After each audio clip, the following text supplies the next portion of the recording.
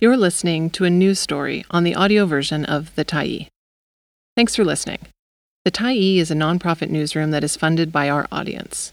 So, if you appreciate this article and you'd like to help us do more, head on over to support.thetyee.ca and become a Tyee builder.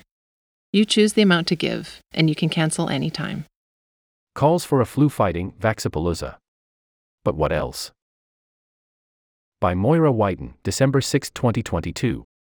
British Columbia health officials are urging parents to get their children vaccinated against the flu this week as influenza, COVID-19, and other respiratory viruses send an overwhelming number of children to hospital.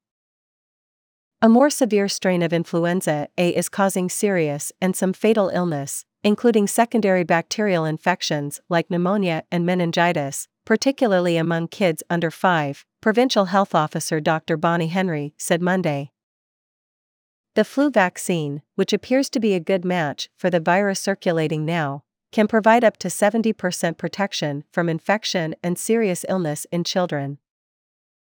We still have time to blunt the impact of this virus, said Henry. Make a difference, get the vaccine now.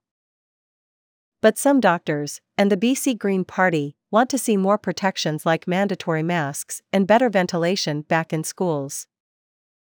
BC hospitals are seeing about 200 more kids sick with respiratory illness per day, Health Minister Adrian Dix said. The Globe and Mail reported this weekend that at 12 pediatric hospitals across Canada, there were about 223 children admitted with the flu in the last week of November when there would normally be 11 such admissions. Several hospitals in the Lower Mainland have opened overflow emergency rooms and reduced non-urgent surgeries to preserve pediatric intensive care beds and dwindling staff for severe flu and COVID-19 patients. The rates of absenteeism due to illness in schools, which the province doesn't share publicly, are also causing some schools to shut down. Past COVID measure tied to flu surge, Henry. This year's flu season started earlier, Henry said, partially because many children have not been exposed to the flu recently due to COVID-19 public health measures that virtually eliminated it, like masking.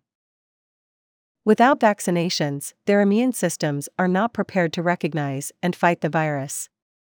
And studies have shown previous COVID-19 infections damage immune systems, including among children.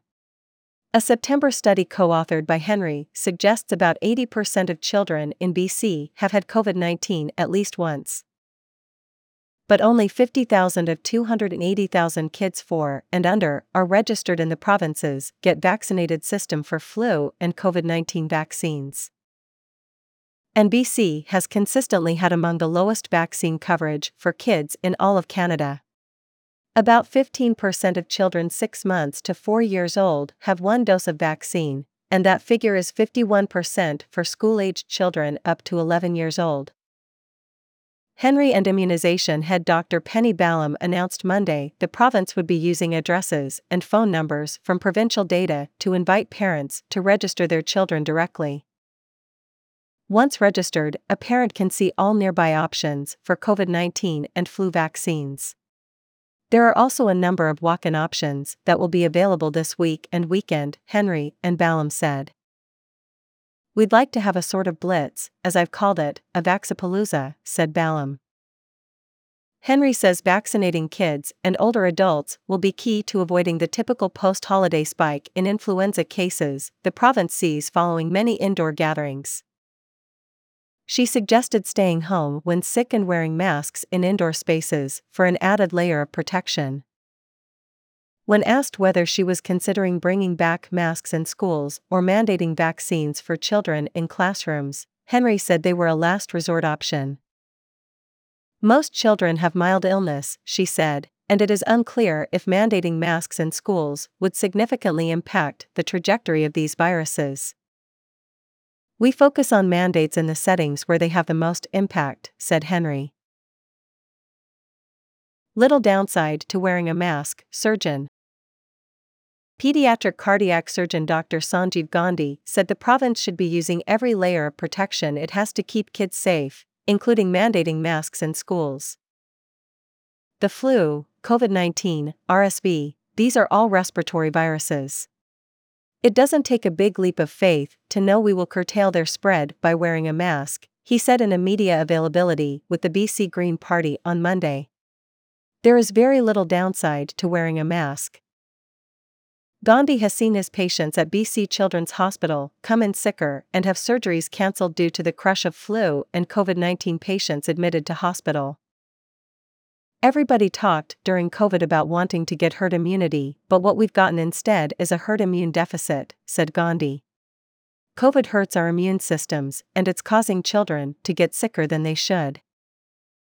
BC Green Party leader Sonia Furstenau said Monday the government's vaccine-only strategy isn't working. We are seeing that this approach isn't resulting in decreasing pressures on emergency rooms and children's hospital, and the outcomes for families are very concerning for us, she told media.